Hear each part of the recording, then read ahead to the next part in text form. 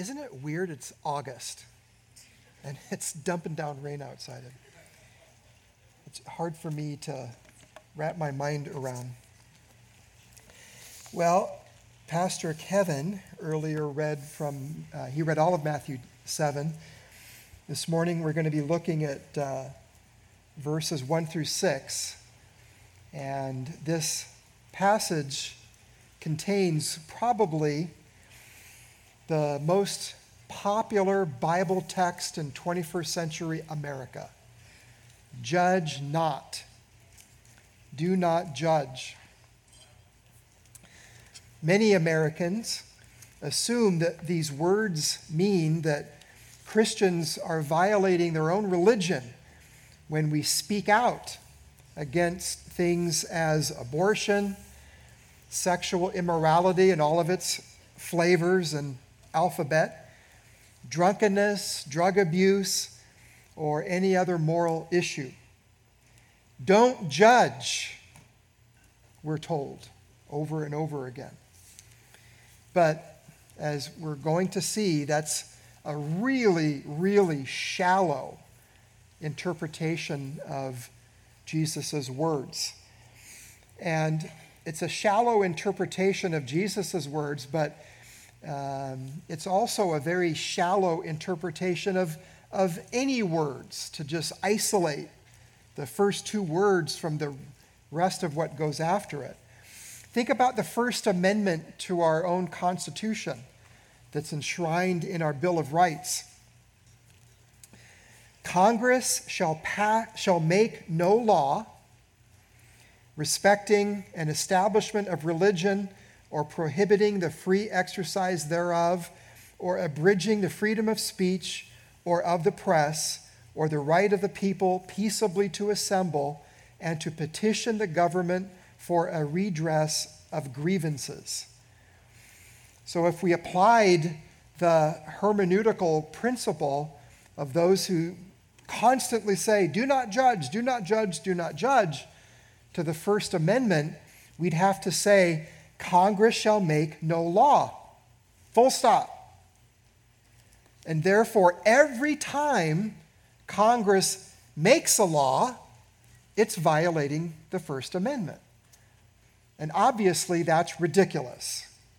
Nobody really believes that.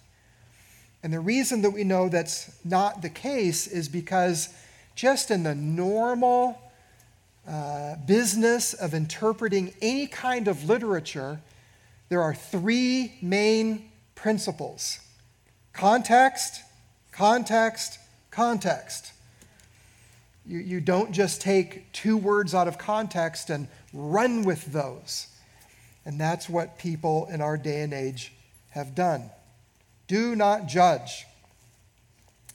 But still, Jesus' words, judge not or do not judge, mean something very important. And so let's look carefully at Jesus' words in their context and seek to understand what our Savior requires of us. So judging others is the theme, verses 1 through 6. And the first thing here that we see is beware of a judgmental attitude, verses 1 and 2. So we're letting the cat out of the bag really early. That's really what Jesus is saying. Beware of a judgmental attitude. Judge not, the first two words in our English Bibles there in verse 1, judge not does not mean that we aren't allowed to reach moral conclusions, to say that something is right and its opposite is wrong. For example, in the context, if you look in verse 6, and we're going to spend more time there in a few minutes, but verse 6 requires a form of judgment.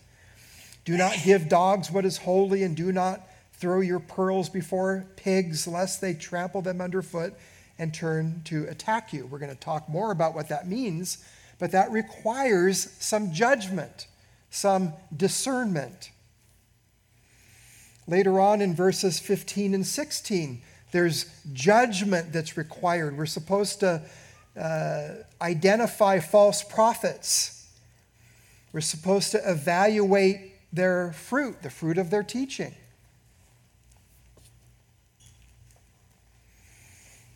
And in Matthew chapter 18, we can turn there real quick. Matthew chapter 18, verses 15 through 17. Jesus said, "If your brother sins against you, go and tell him his fault between you and him alone." That requires some discernment. It requires judgment. What is sin and what is not sin? If he listens to you, you have gained your brother, but if he does not listen, take one or two others along with you, that every charge may be established by the evidence of two or three witnesses. And if he refuses to listen to them, tell it to the church. And if he refuses to listen even to the church, let him be to you as a Gentile and a tax collector. That's massive judgment going on there. Because at the end of the process laid out by Jesus in Matthew chapter 18, the church is saying, no matter what you profess, your ongoing stubborn sin says you're not a believer. And therefore, we're putting you out of the fellowship of the church. So these are just some examples of the Bible telling us as believers that we must judge. We're called to judge with a certain attitude in certain situations for a certain purpose. So if that's not what Jesus means, don't ever judge in any circumstance for any reason. Don't make any moral distinctions at all. If that's not what Jesus means, then what does he mean? Well, looking back at the passage, judge not that you be not judged. And then verse 2 develops that. For with the judgment you pronounce, you will be judged. And with the measure you use, it will be measured to you. When we judge others, Jesus says, we subject ourselves to the same standard of judgment, but not just by other people, by God himself. So this is a built-in limiting principle to discourage us from judging others. It's going to come back to us. The Apostle Paul wrote about this in Romans chapter 2. Romans chapter 2. We'll just look at a few verses here. So Romans chapter 2 and verse 1. Therefore you have no excuse, O man, every one of you who judges. For in passing judgment on another, you condemn yourself. Why? Because you, the judge, practice the very same things. Now, this same apostle in 1 Corinthians chapter 5 reproves the church in Corinth because they were tolerating sexual sin among their members. There was a man who had his father's wife, and Paul commanded the church to judge that man who is practicing sexual immorality by putting him outside of the church. So in that situation, they were commanded to judge. But here, Paul says, don't judge.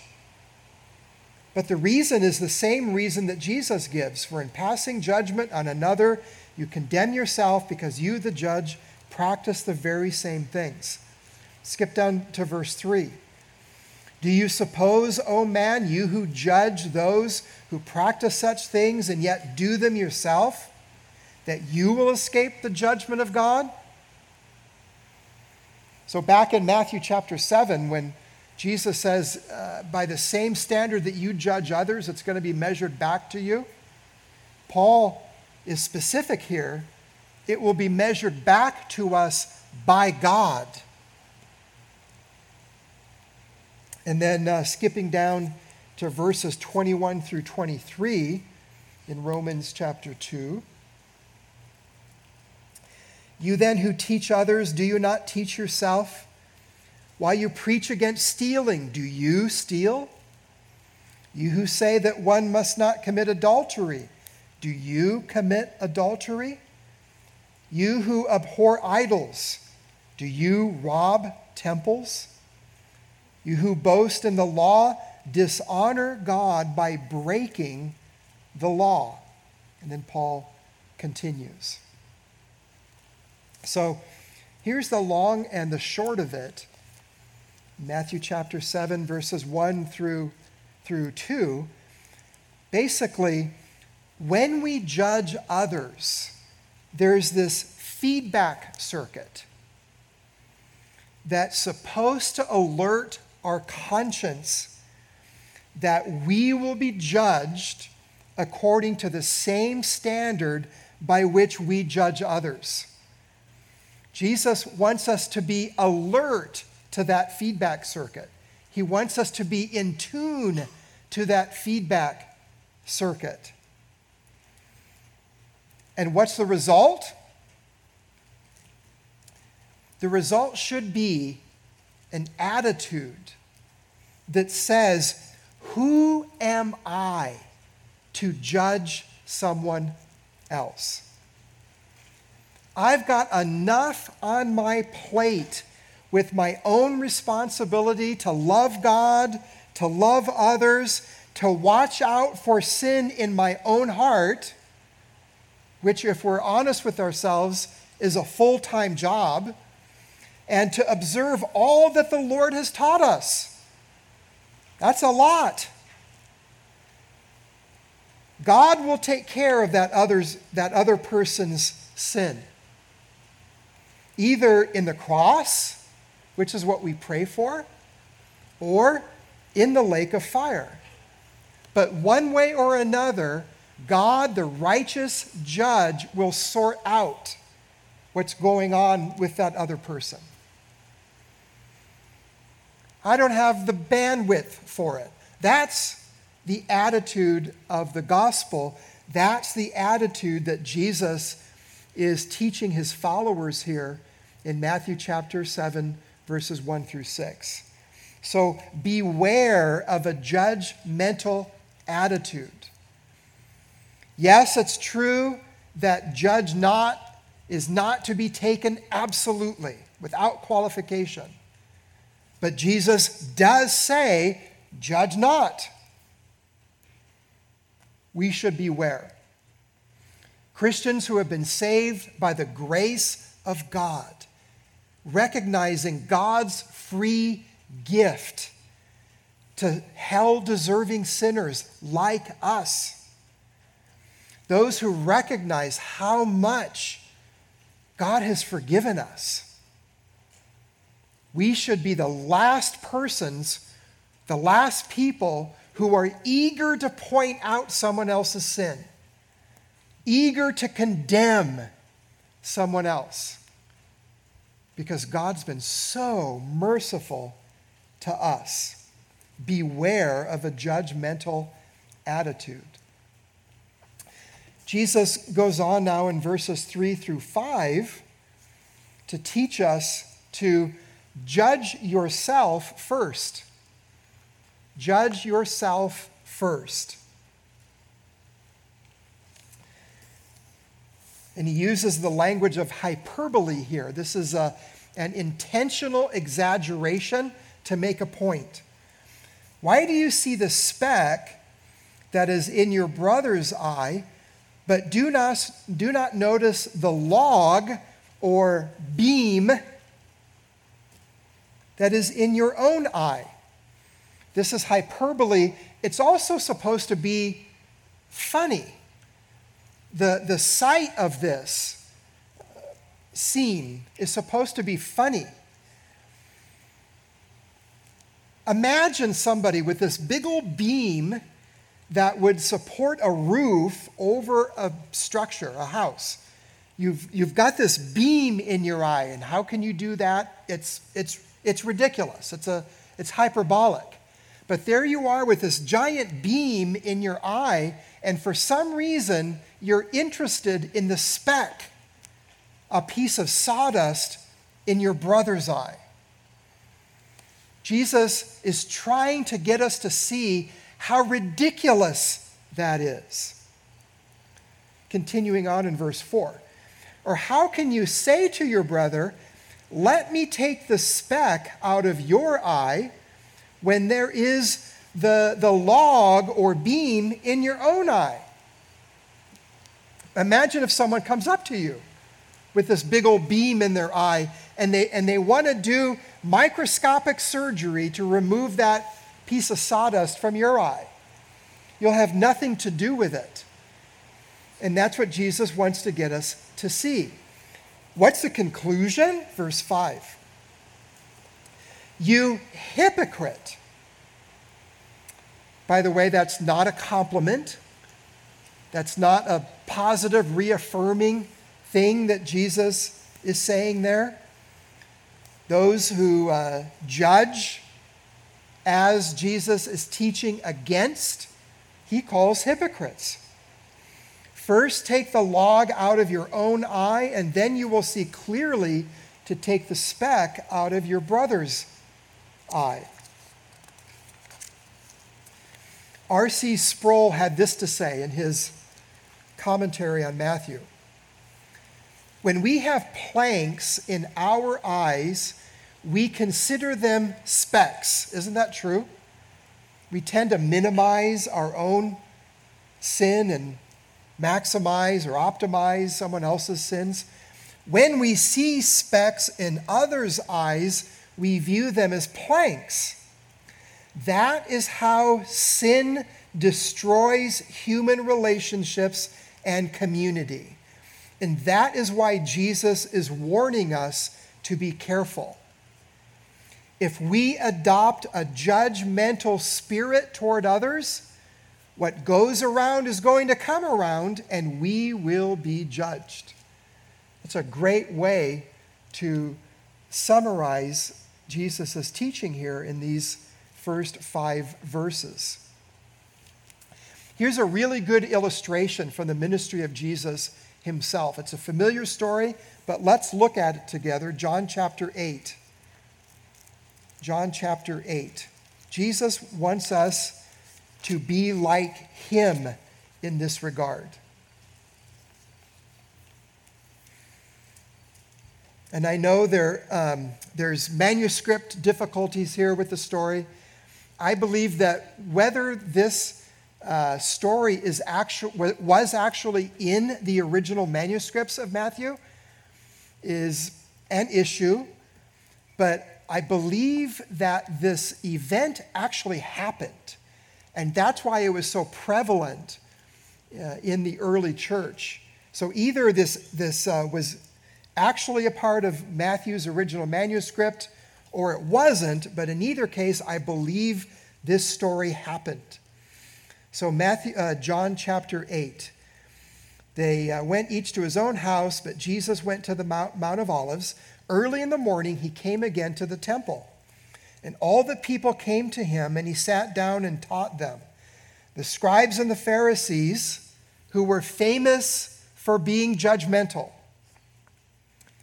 they were infamous for justifying themselves that they were righteous and looking down their noses at everybody else. So the scribes and the Pharisees brought a woman who had been caught in adultery, and placing her in the midst, they said to him, "Teacher, this woman has been caught in the act of adultery." Now think about that. How would these men catch this woman in the act of committing adultery? let me suggest to you that they were on the lookout. They were looking for this. Maybe they were even looking through the window in her house or whosever house this took place in. And they were on the lookout for her sin to catch her, not because they actually cared for the woman, not because in love they wanted to speak the truth to her, and in love they wanted to lead her to repentance. They wanted to see her restored. No, they were on the lookout to catch her in her sin because they hated her and they hated Jesus. And they were going to use her as a tool in their plot to catch Jesus in his words. That's what was going on.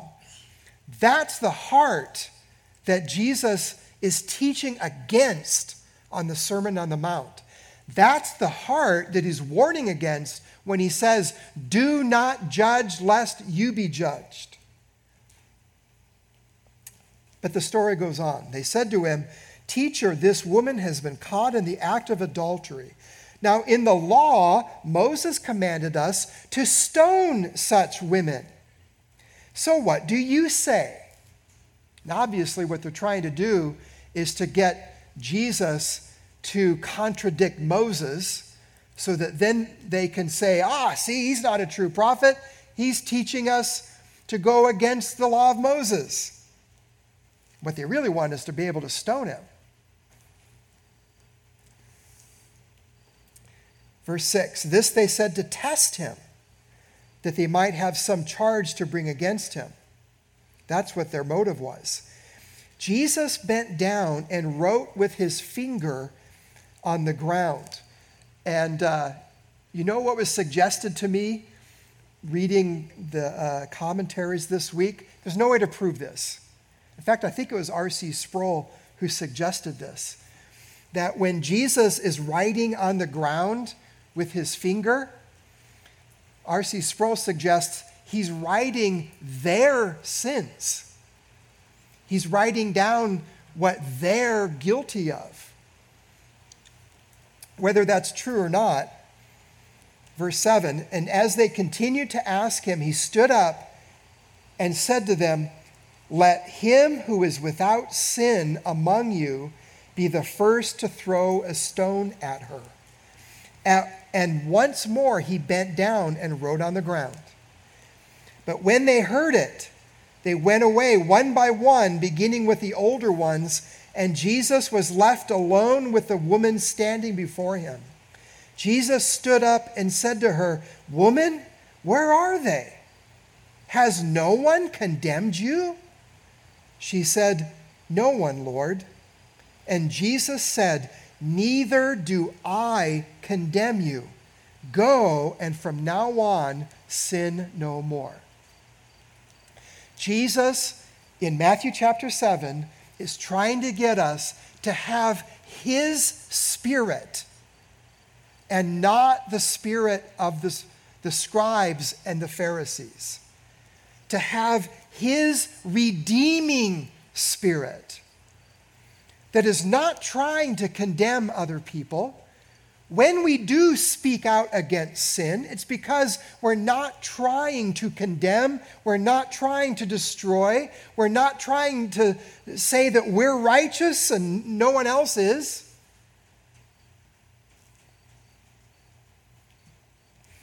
And he doesn't want us to be like the Pharisees, who spend a lot of time and energy scrupulously dissecting the lives and actions and words of others so that they have material with which to condemn them.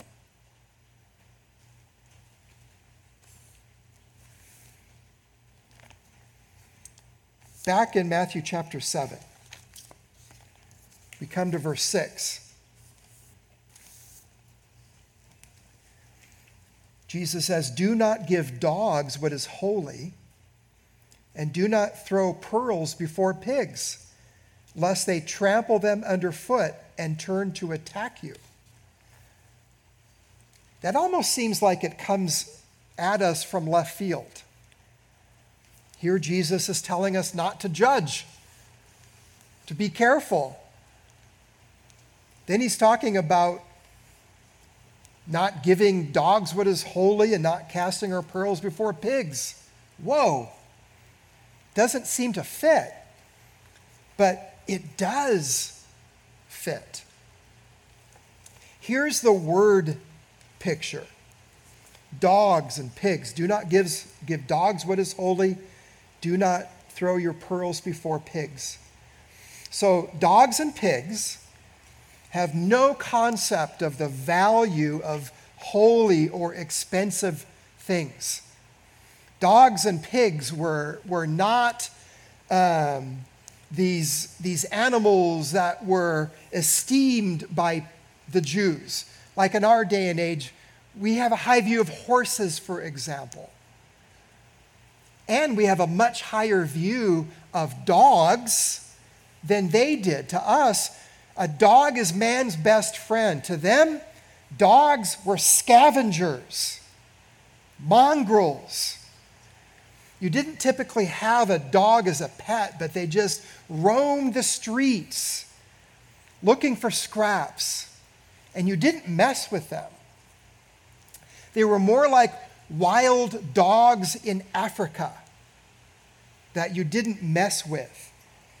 And of course, pigs were not kosher. They were officially unclean. And so, to throw a dog in that day and age, something like unleavened bread, prepared for the Passover meal, or, in the sake of Christians, prepared for the Lord's Supper.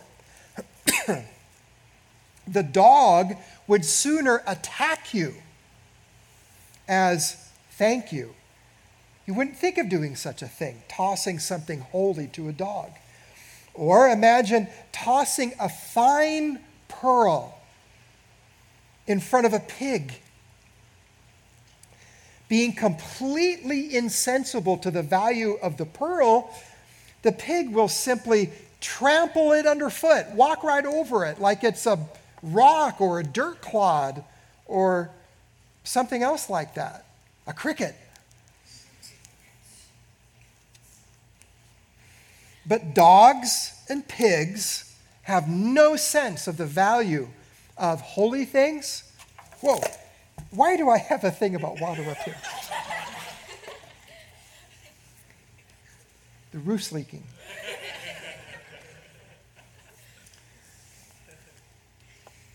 So how does this fit in? How does this apply to us or to Jesus' immediate hearers? It is a command, don't give dogs what is holy and do not throw your pearls before pigs. And he's not talking about animals, I promise you. It's a metaphor. It's a figure of speech. So in the immediate context, to give dogs what is holy or to throw pearls before pigs means to say something that is holy and valuable and precious to somebody who's not going to receive it, but instead they're going to trample it underfoot or attack you with it. And in the immediate context, maybe he has the scribes and the Pharisees in mind. The very people who were so infamous for their judgmental attitude. They were the ones who were humanly responsible for Jesus' death. They hated Jesus. They would have stoned him to death. And they got something that they thought was even better. Jesus was crucified. And so his people weren't to feel guilty because they're not out evangelizing the Pharisees. That seems to be what Jesus is saying. This is a person who repeatedly attacks you for speaking the truth in love or repeatedly rejecting the gospel. You're not obligated to keep saying the same thing to the same person who keeps attacking you and keeps rejecting God's word. That doesn't mean that God is done with the person. Think about Paul, the Apostle Paul, who was himself a Pharisee and who tried to destroy the church so that Christians were afraid of him.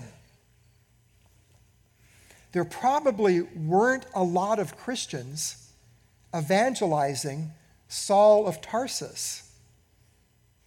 But Jesus had a plan. And Jesus appeared to Saul when he was on the road to Damascus to carry out his plan of persecuting the church. Jesus saved Saul, and then he sent Saul to a Christian, Ananias, to be baptized.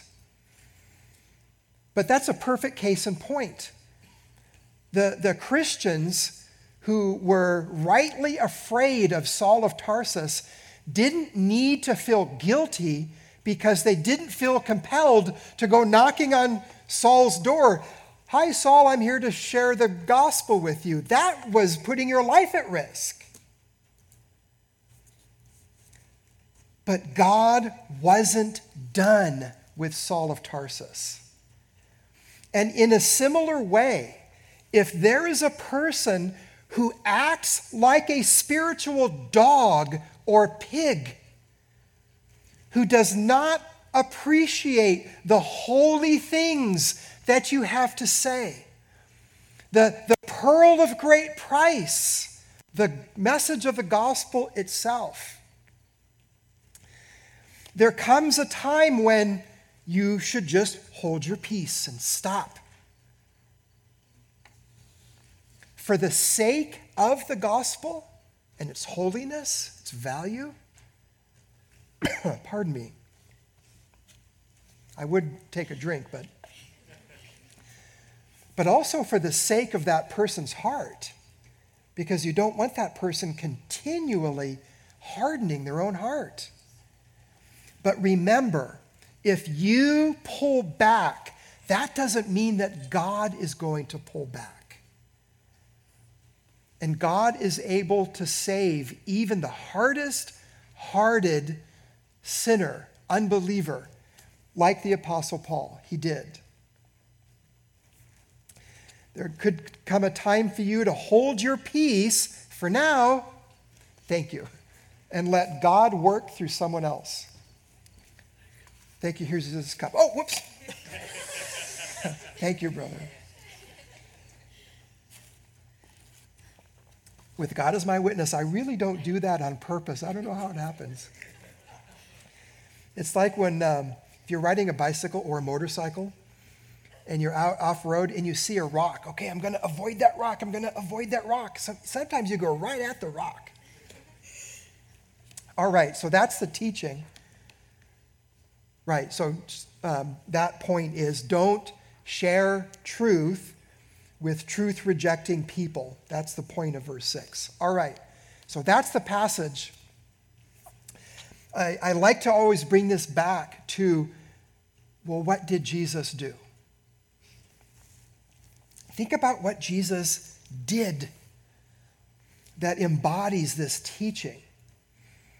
For one thing, Jesus didn't come into the world to condemn the world, but to save the world. Jesus did not come into this world as a judgmental person, but as a saving person, as the Savior, in fact. And then during his earthly ministry, he reserved his harshest rebukes for those who self-righteously judged others. And we're going to see that as we continue on through Matthew's gospel. On the other hand, he was a friend to tax collectors, harlots, and sinners who were interested in what he had to say. Doesn't mean that Jesus approved of their sin. Doesn't mean that Jesus participated with them in their sin. But they apparently were interested in what Jesus had to say. And Jesus spent time with them and ate with them. And his enemies hated him because of that. But the most important thing that Jesus did was to endure God's righteous judgment in our place. That is the heart of the Christian message.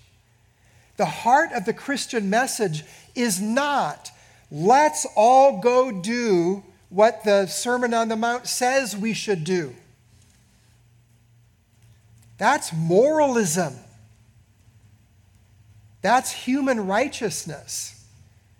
But ultimately, even the teaching of Jesus is supposed to lift our eyes to a righteousness that surpasses and transcends human righteousness. Jesus wants to lift our eyes to the very righteousness of God, to the righteousness that he gives as a gift, a righteousness that we receive by faith, not that we accomplish. And that is because Jesus endured God's righteous judgment in our place.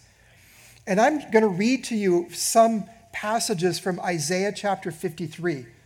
Check it out in your own time. The New Testament applies Isaiah chapter 53 to Jesus, for example, 1 Peter 2:24. But notice what the prophet Isaiah wrote about the person and work of the Lord Jesus Christ some 700 years before the time of Christ.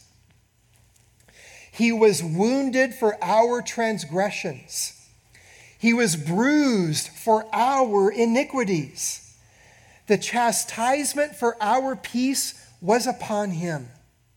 The Lord has laid on him the iniquity of us all. For the transgressions of my people he was stricken, God said. Yet it pleased the Lord to bruise him. He has put him to grief. He has made his soul an offering for sin. He shall bear their iniquities. He bore the sin of many. Put it all together. Jesus was judged, condemned for our sins in our place. The result of that is our justification, that God is able to maintain his holiness and righteousness while at the same time declaring us righteous. It's not because we actually are righteous. It's not because we actually do righteous things. It's because Jesus did this for us. And so God is both just and the justifier of the one who has faith in Jesus. That is what saving faith does. And that's what we as Christians call unbelievers too. We're not calling you to turn over a new leaf or to begin living in some wonderful way, to stop doing the things that you're doing and do something else. That's the fruit. But the root is Jesus and his cross work. And here's the upshot of that. Realizing that Jesus was judged for our sins in our place. The upshot of that practically is if we really embrace that, then it completely drains the lifeblood out of our judgmental attitude. If Jesus was judged in my place, if I'm saved not by righteous things that I have done, but only because of his mercy, because Jesus died for an ungodly sinner like me, not as the result of works, apart from my works. If that's true, then where do I have the nerve to condemn somebody else? How do I have the nerve to be hard-hearted and unforgiving, looking down my nose at another fellow sinner?